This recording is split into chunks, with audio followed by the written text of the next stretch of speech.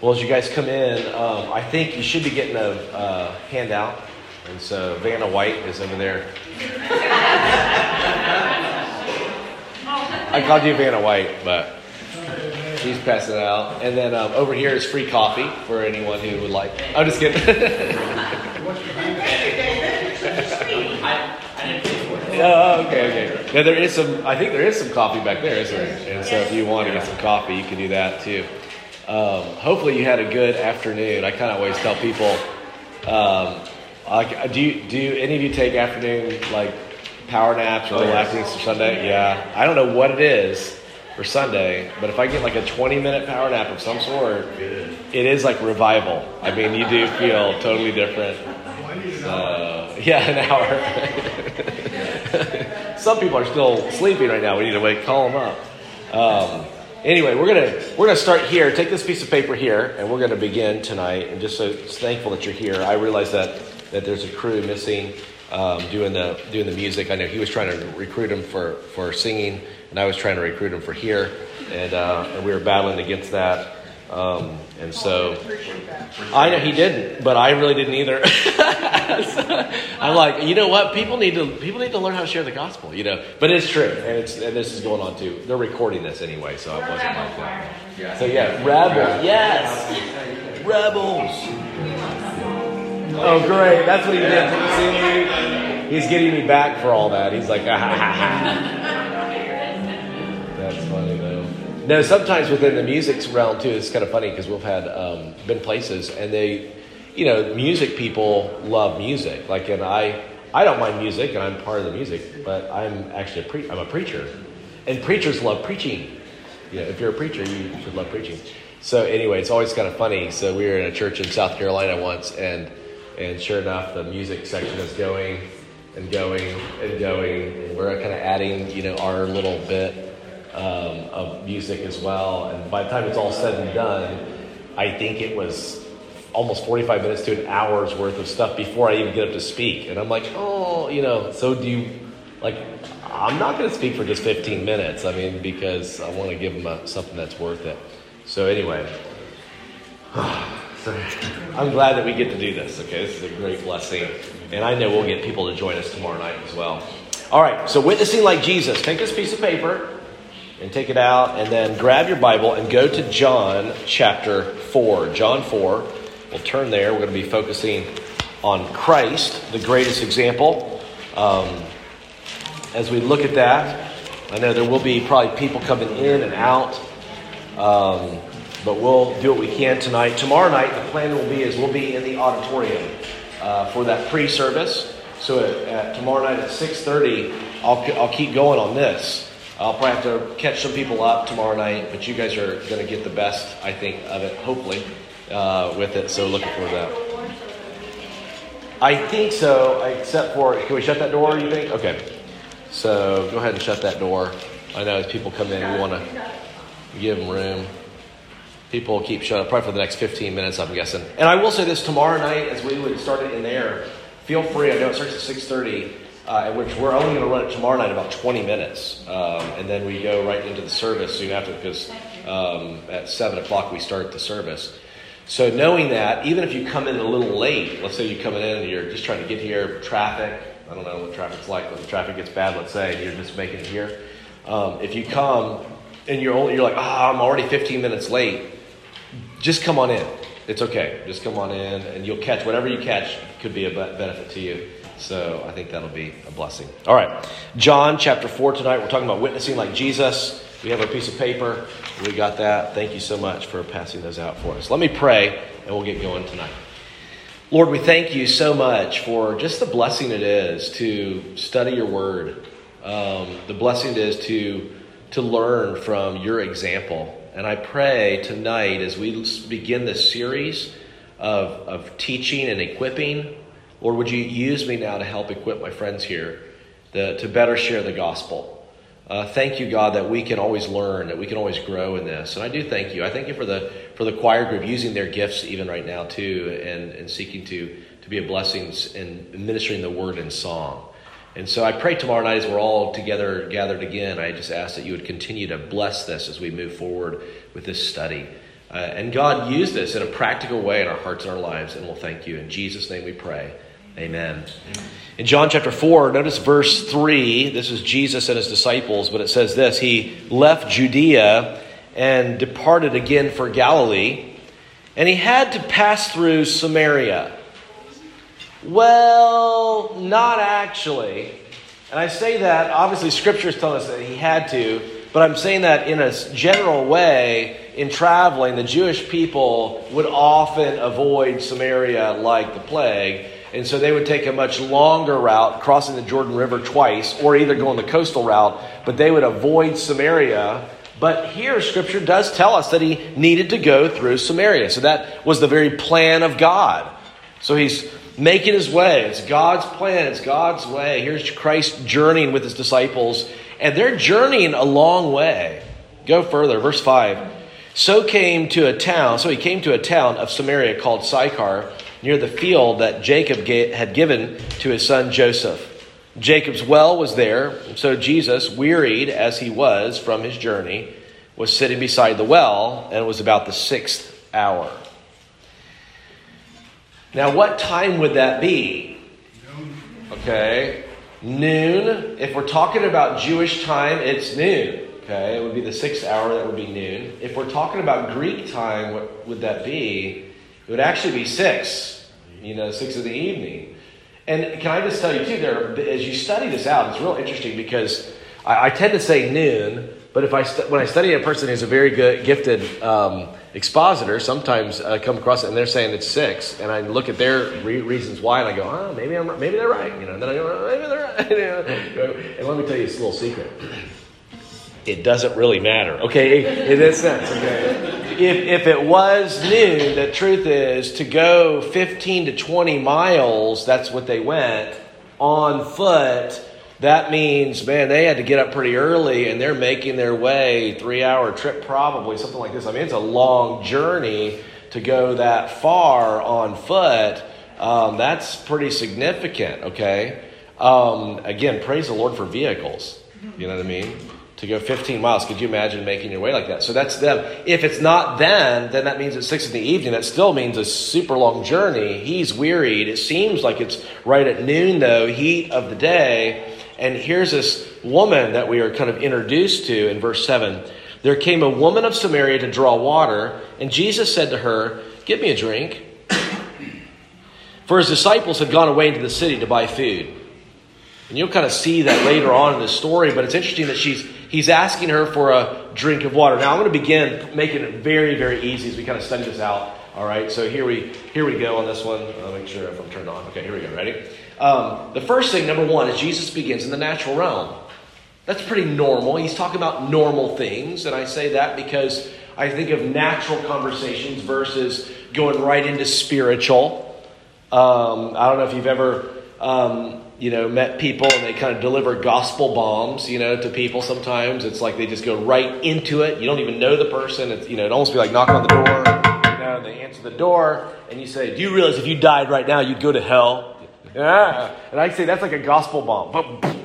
Now, that could be true, but that's a pretty abrupt kind of like, without any form of normal conversation, And I will say this, that God can use all things. Like, don't get me wrong. I mean, people, if a guy's on a street corner wearing a sign that's like repent, and he has a bullhorn that he's yelling at, I would say for most people, it's probably not well received.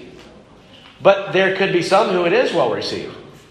And so you never know. I'm just saying that because it's interesting how God uses all people. Just like preaching, some of you want someone to come alongside you and put their arm around you as they preach to you in a sense and say, "Hey, this is what the Scripture teaches, and come on, we need to follow Christ." And and others of you, maybe you grew up in the military or something too, and you want the person going, "Hey, I'm talking to you." You're like, "Whoa, wow, what a preacher." So the reality is God can use all circumstances and people. But in one sense, he begins with this natural realm. Do you see Jesus? And he's going to utilize this idea of a drink of water. He's at a well. He's observant. And I would encourage you the same way to be observant with people. and begin in a natural realm. Now, when I think about this, you could say this. He spoke of something that she could relate to, and that's simply water. It's right there in front of her. In the same way, you could say, well, what are normal conversations? And I would ask this question to you. In your world, where you live, what do people talk about? Okay. All right, hold on a second. Yeah, this is a good thing. It's a good problem to have. All right. I say that because now we got like free reign right to the coffee and that. There's no struggles at all. He's back there stuffing his face with pizza. Now we all know. Now we can watch you. All right. So I think about this. So I said, what do people talk about in your world? And right away, weather. And I would say, that's normal, isn't it?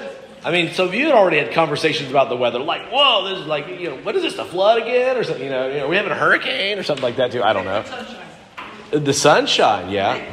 Oh, liquid sunshine. Oh. That's a good way to put it. But people do talk about the weather, don't they? I mean, how hot it is, how cold it is. It's like, that's pretty normal. Have any of you had any conversations about the weather today already? Anyone ever have that already? Okay. So weather. What else is another conversation that people would have in your culture where you guys live? Okay, say what again? Sports. Okay. We're coming up on something really big. I mean, depends on if your team's in it or not, but the Super Bowl's coming up, and so that's kind of a big deal. Sports, most people, it's good to be able to understand a little bit of sports lingo, maybe. Okay, we're getting low. Okay, well, do our best. Oh, we got a huge stack here on this.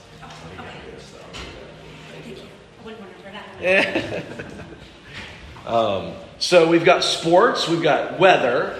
What else do people talk about? Yes, ma'am. Family. Mm-hmm. Especially grandparents or grandkids, great-grandkids, The Frasier's coming. There you go. Thank you. Talk about who are these circus workers? The Fraser team. They're coming. Politics. The scary one. What were you going to say? Careers. And I say that because there's so many things, and if we are observant, we look around. So for me, let's say a teenager's walking around and he's got this basketball in his hand. I might even say, hey man, you play basketball? You might be saying, no, I'm delivering it to this friend. I don't know. But he says, yeah, I said, you play for your high school? And no, actually a bunch of friends and I, we just get together, hang out at the park and play and stuff too. Oh, really? How long have you been playing?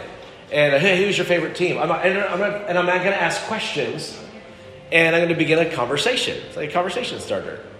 And I will say this, is that when we think about even conversation starters, there's an element of personality involved here a little bit too. Some of you, well, and even that maybe you could say, but I was going to say some of you, personality, you are an extrovert. You don't know a stranger.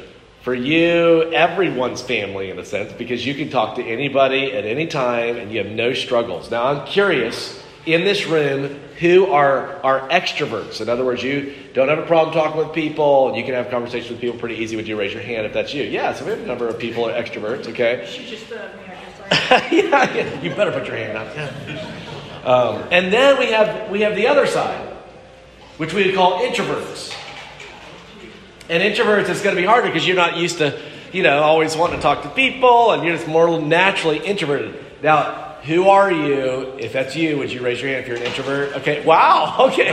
Liar. I don't know. The reason I say that is because usually introverts take their time to be like, oh. And he was like, yes, that's me. So he was extroverted in his introverting way, whatever. So there is an element of personality that does come into play in evangelism. There's part of that. But God uses all people, and I don't want to blame shift it on personality, because in one sense, I would still say this. Aren't you supposed to be like Jesus? So I've met people too that say, well, Jeremy, I don't ever have any emotion towards people. Well, wait a second, is that a problem? Because I think Jesus did. And aren't we supposed to be like Jesus? So there's an element where I get it. There's a personality, but we don't want to blame shift on the personality and say, well, they're extroverted, so they can witness. I'm not extroverted, so I don't need to You see what I'm saying? All of a sudden we start to kind of make an excuse for that. So we have that idea. Now, I will also say this. I don't know about you. As we think about this, I mean, there's also goes beyond the whole just talking to people. Because you start, again, I might have that conversation. So are you from around here? I love to ask that question to people because I love to find out where people are from. And I say that because of the nature of us traveling across the United States and around the world. Even today, from Haiti, and like, oh, we've been to Haiti and been to Carpathia and, stuff too. So we had a kind of conversation about that. And so it's interesting where people are from. How many of you are originally from Palm Bay? You're really originally from here. Would you raise your hand originally? Oh, wow. Like sort of two people, kind of. What about three? Technically, Malibu. Okay. So right to the south of Palm Bay. Okay. So this area... Man, where are you guys from?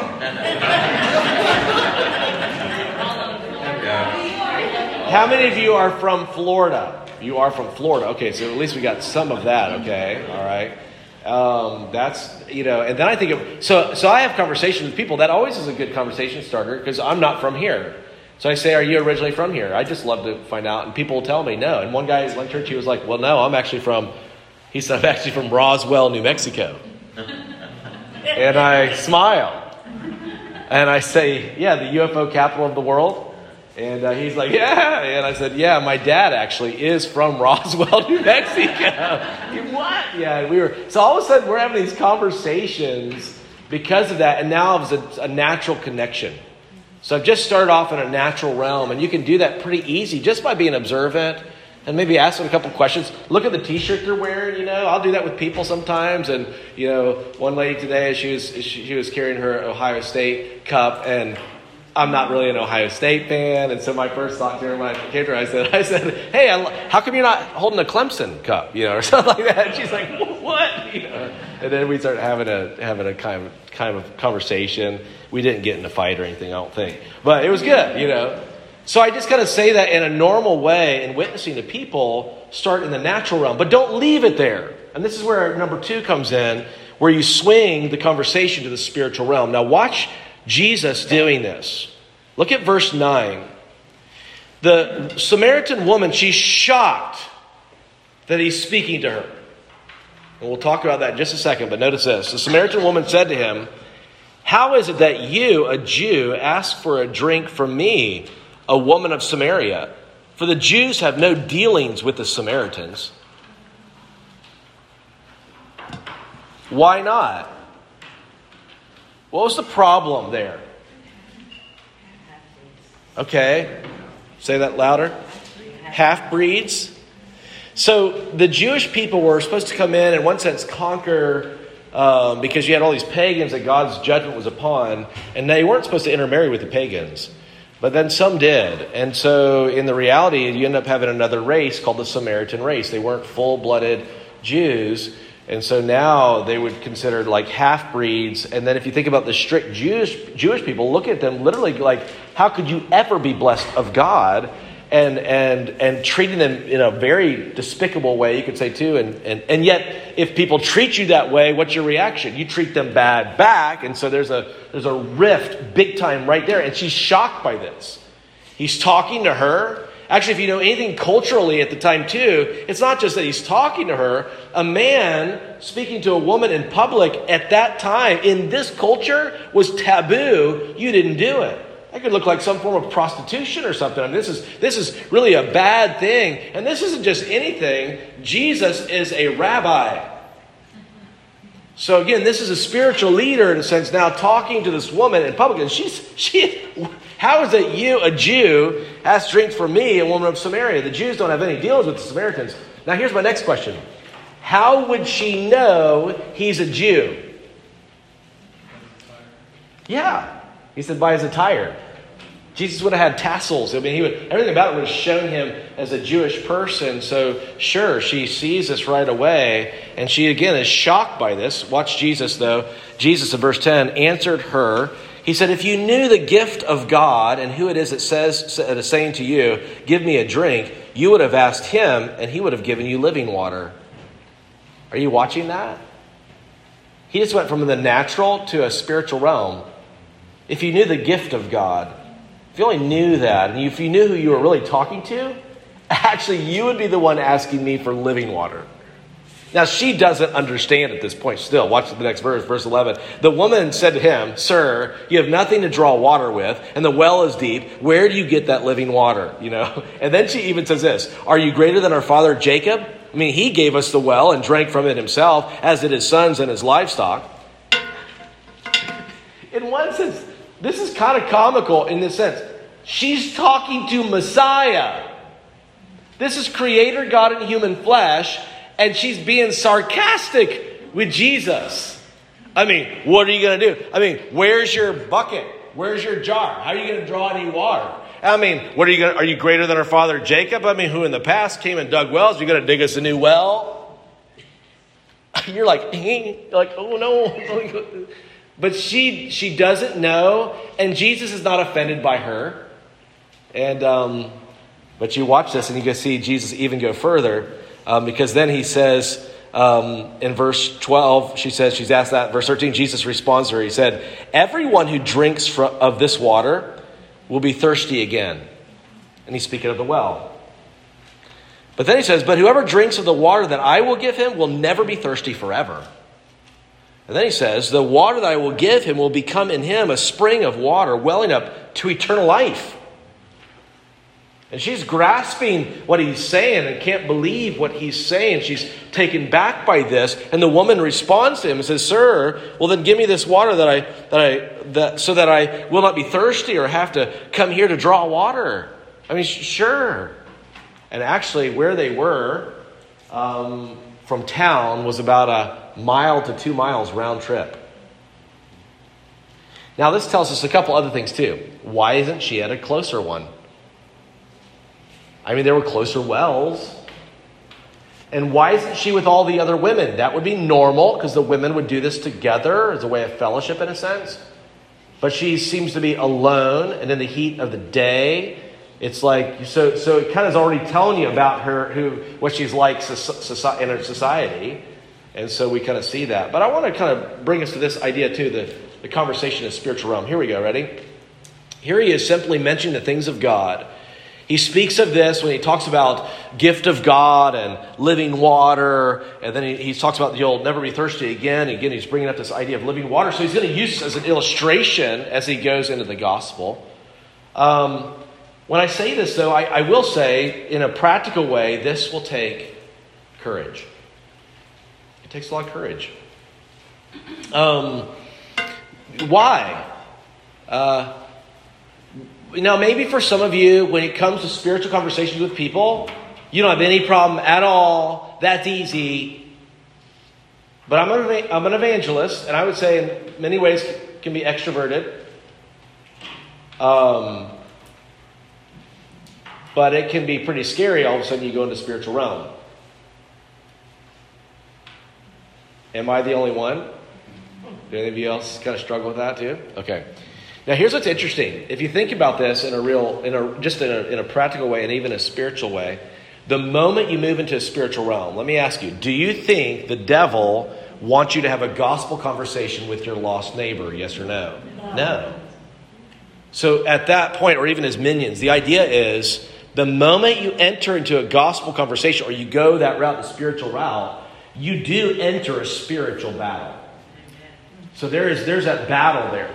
But not just that. I mean, the other side of it is what does the world naturally want to hear or not want to hear? Because there are two things that you're not supposed to really talk about in public. And what are they? Politics and religion. So I was looking at him like, not really, but so politics and religion. And again, so what do they say? They're basically saying this: we don't want to hear about it. That's great for you, but keep it to yourself. It's really interesting. You can talk about almost anything. I mean, even think about the public school. It's like any religion goes except for biblical Christianity. Why is that? Because you move into a world that doesn't naturally want the gospel, that doesn't naturally want Christ, who naturally pushes him away. And so there's a spiritual battle. So we've got the battle of the devil, you could say, and his minions, a spiritual battle there. We've got the battle of the world. And then there's another battle that we face. You remember what that battle is? It's called our flesh.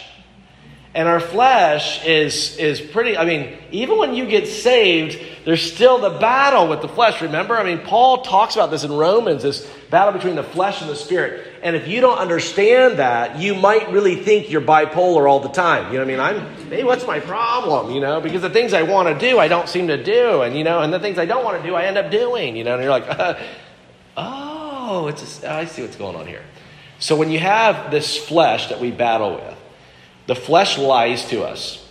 The flesh will say things like, you don't need to witness to them. I'm sure they're already saved.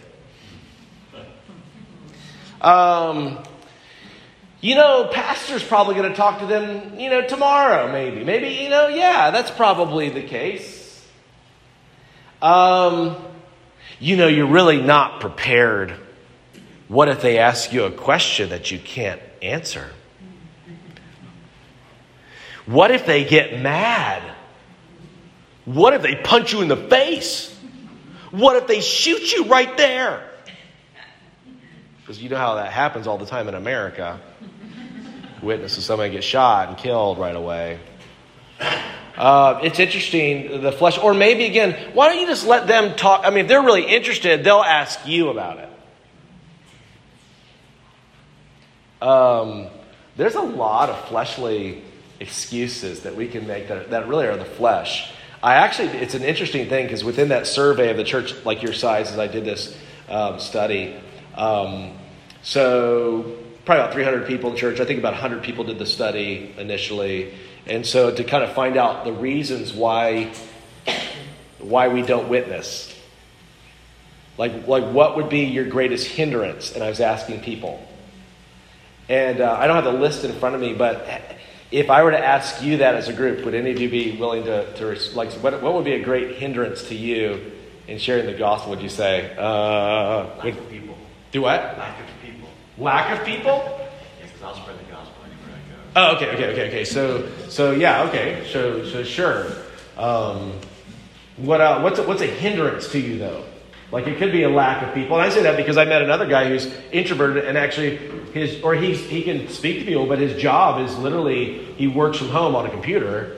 And so there's an element, and then he's got a wife and his kids, and there's a point where he's like, Jeremy, I'll be real honest. I don't run into people unless I have to very specifically go after people, So that could be that. What's a hindrance, yes, ma'am?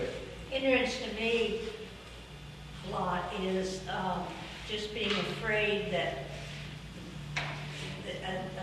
they'll be angry with me, or they'll get mad or something, But no one gets mad at old ladies. She's not an old lady. I know, I'm not saying that she was. She's older than I am. I'm I live in a building that's nothing but old people, so... Yeah, I know. I just got myself in big trouble. Okay, I'm trying to get myself out of it. Didn't want to do it. Politics. So you feel like that's your hindrance? I feel like we should be able to discuss politics a little bit with religion. Okay. I see what you're saying. And because of the way things are right now, what the things that are going on, and it's just really hard sometimes whenever they say, I don't want to go to your church because your church believes in this or that. Yeah, it could be that I was talking to my uncle, and he's actually lives in Florida, Gainesville area, and grew up actually studying ministry and stuff too, but he is not a believer, and he is clearly not a believer. He says that now, basically, he's kind of like an atheist, agnostic kind of person. But he would always want to bring that up or bring whatever. And I remember even too, he was like, and I know he's trying to bait me, and he always tries to bait me to try to debate him or something like that too. And I'm always just going, I don't need to go down that route.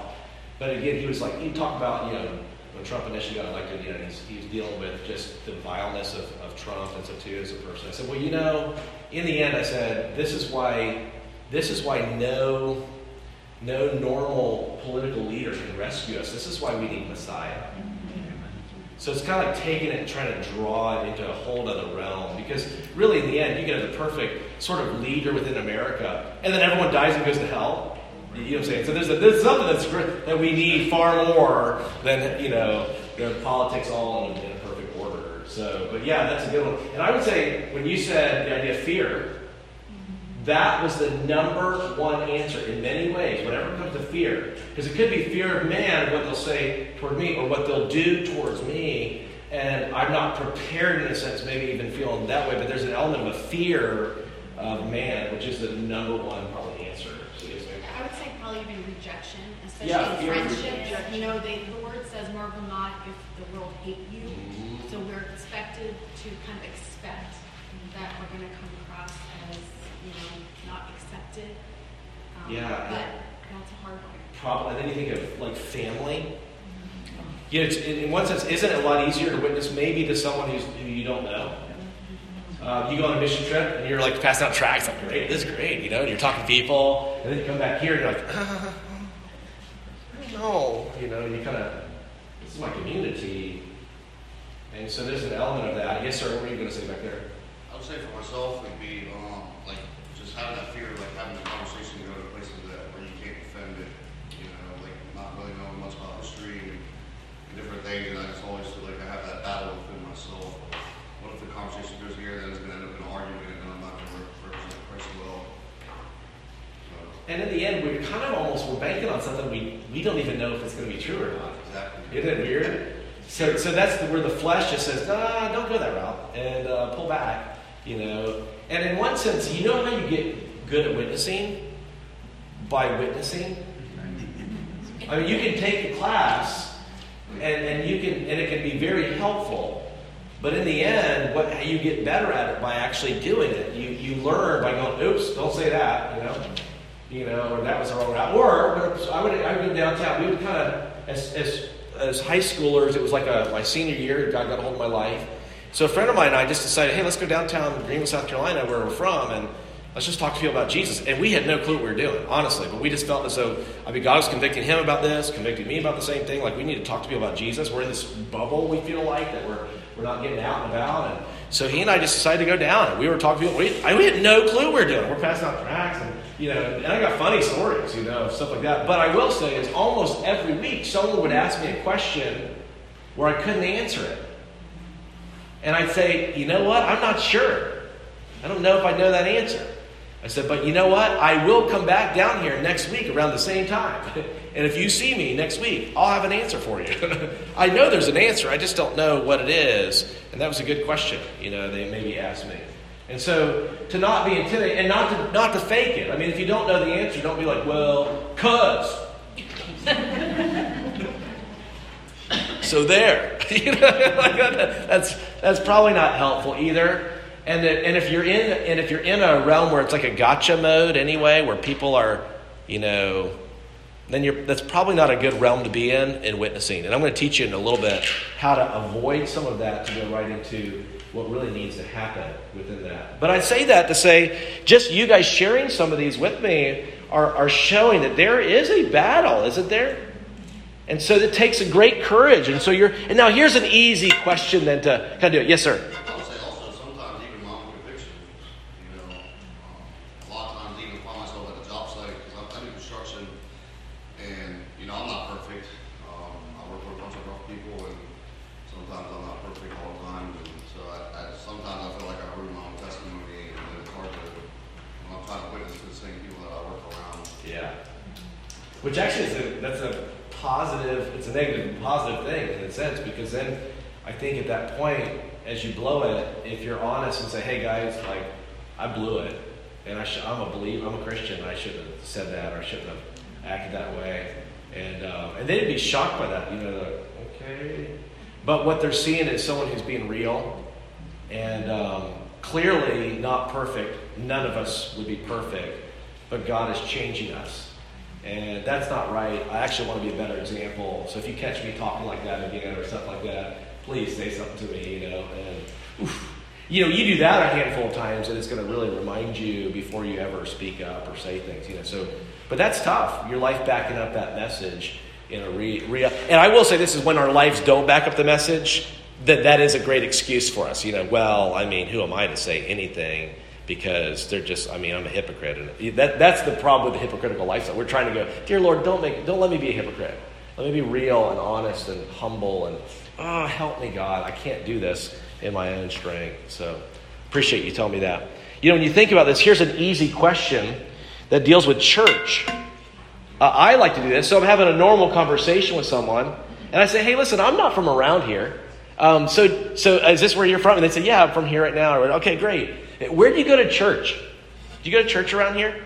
Now, that's a great question, because in one sense, it's kind of like a diagnostic question, okay? I'm going to find a lot about people when I ask this question, because they might look at me and say, church, I wouldn't darken the door of a church. And I say, wow, it sounds like you've had a bad experience. Oh, yeah, you know, we're in this one church and they were going to change the carpet. You know, we wanted blue, no, we wanted red. Did you guys just change the carpet? Okay. And then it's like, or I think of, the church ran off, the pastor ran off with the secretary. They have something, or filled with hypocrites. There's just a bunch of hypocrites. Everybody's a hypocrite in church. So I might even say, you sound like you had a bad experience, or maybe even let them tell me about it. And I go, oh man, I'm sorry to hear that. The church is filled with sinful people. It's more like a hospital than a country club, and trying to help them understand a little bit maybe more. But I don't mind listening with that, to kind of hear that. But they might say, yeah, I go to church. I go to the Church of Jesus Christ of Latter-day Saints. If they go to the Church of Jesus Christ of Latter-day Saints, then what are they? Mormons. Okay. And so hopefully you know enough to not say, oh, Latter-day Saints, we do live in the latter days, and we are Jesus Christ. Come on in, brother. We're the same. Okay. But for them telling me that, if you understand right away, you're going, oh, okay. And so they told me that. They might say, I go to the Kingdom Hall. Or Jehovah's Witness. They may go to like Our Lady of the Lake or something like that, which is probably some kind of a Catholic church or something like that. I don't know. They might even say to me, I go to the Church of Satan or something like that. And I'd be like, oh, really? I just say this. Whatever they tell you, don't freak out, no matter what it is, Like if they're telling you they're Mormon, be like, oh, Mormon, cult. You know what I mean? Like that. Don't freak out. In the same way when it comes to, that, I go, oh, really? So what do they teach you there? I'm always kind of curious. You come across a Muslim and you start asking them questions. It's interesting to find out more about, in a sense, their religion. And I will tell you this, as you let people talk, they'll give you opportunities to talk. So there's an element where a number of years ago I came across a program that was really helpful. It's called Share Jesus Without Fear. And it was just a simple thing that would kind of give you like 5 questions that you would ask.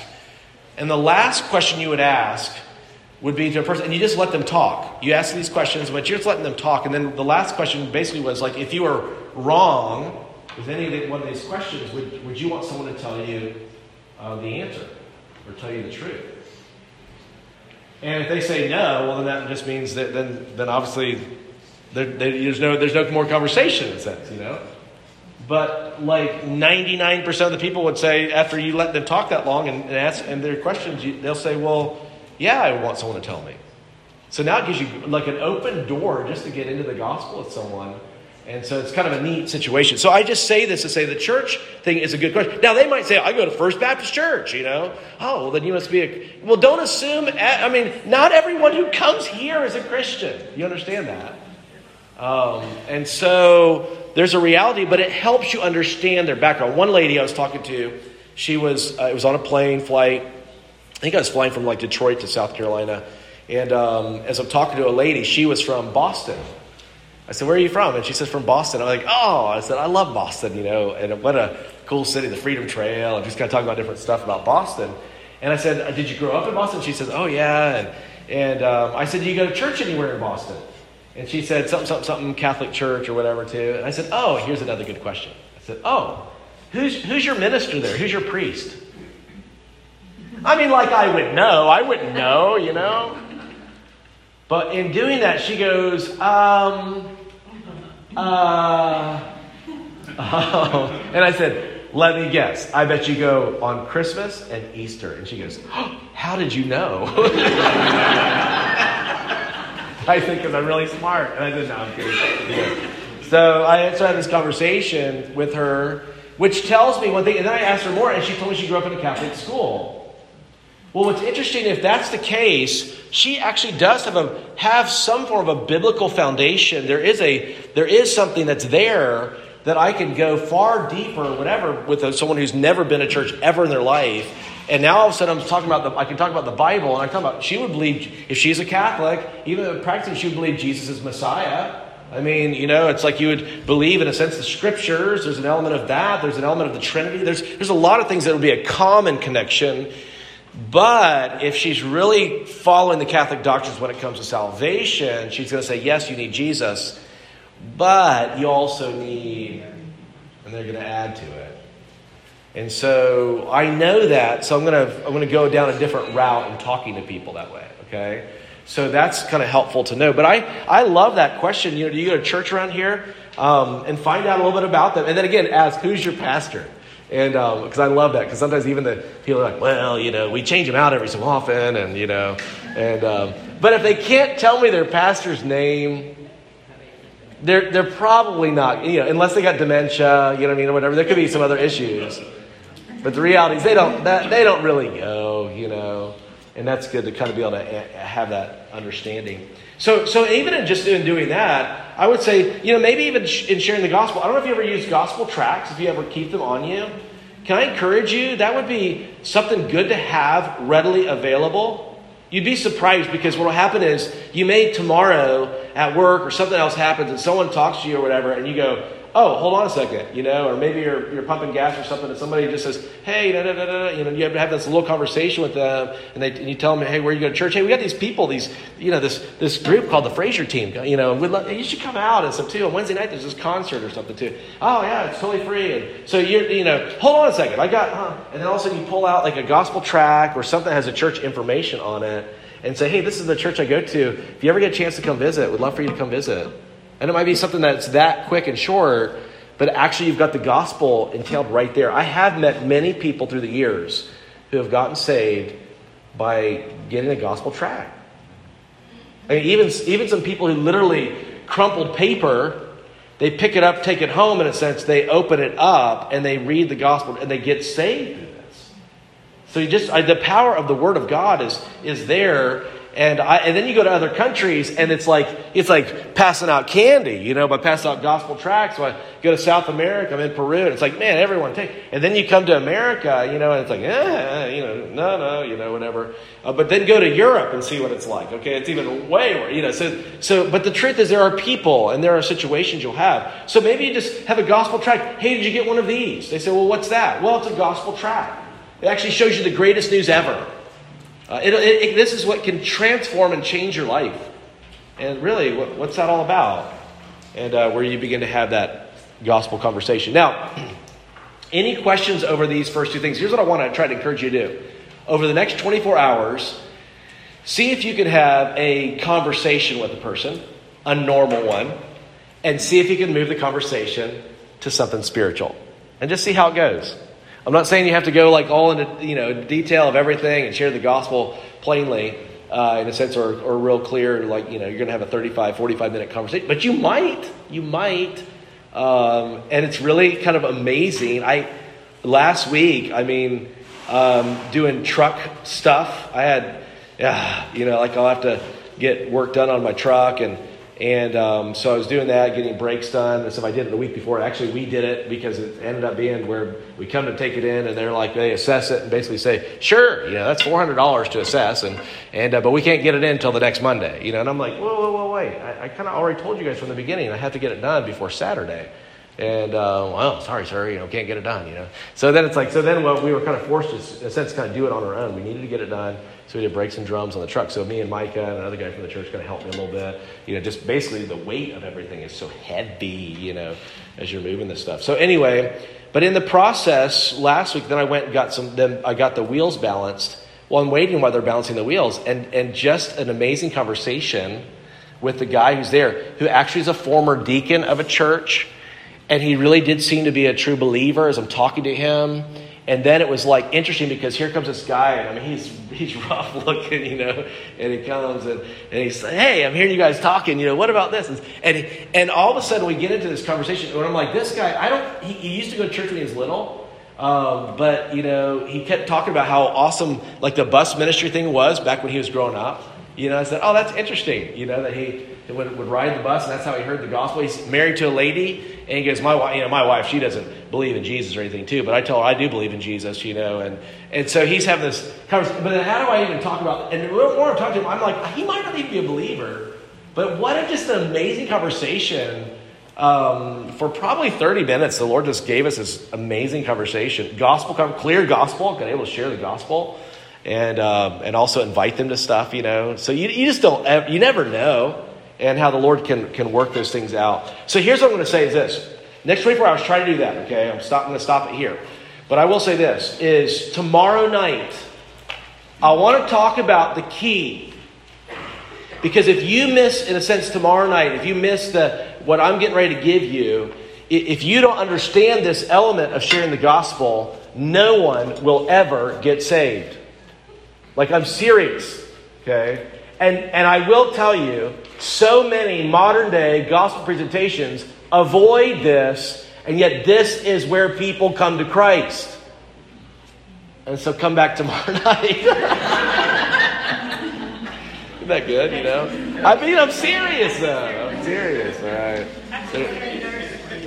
You're in the nursery. Well, they'll record it, okay? I'm so sorry. Are they doing nursery during the pre-services? I don't know. Okay. Well, thank you for serving. There's a lot of people serving in a lot of different ways, and so thankful. Thank you guys for coming tonight. If you have questions, we can talk too. And then looking forward to tomorrow night. Tomorrow night at 6:30 will be that time. It'll be tough because it's come from work or wherever, and you got to make it here. 7 o'clock will be that service. But let me close in prayer. We got 15 minutes before the service, so we're doing good tonight. So appreciate it all.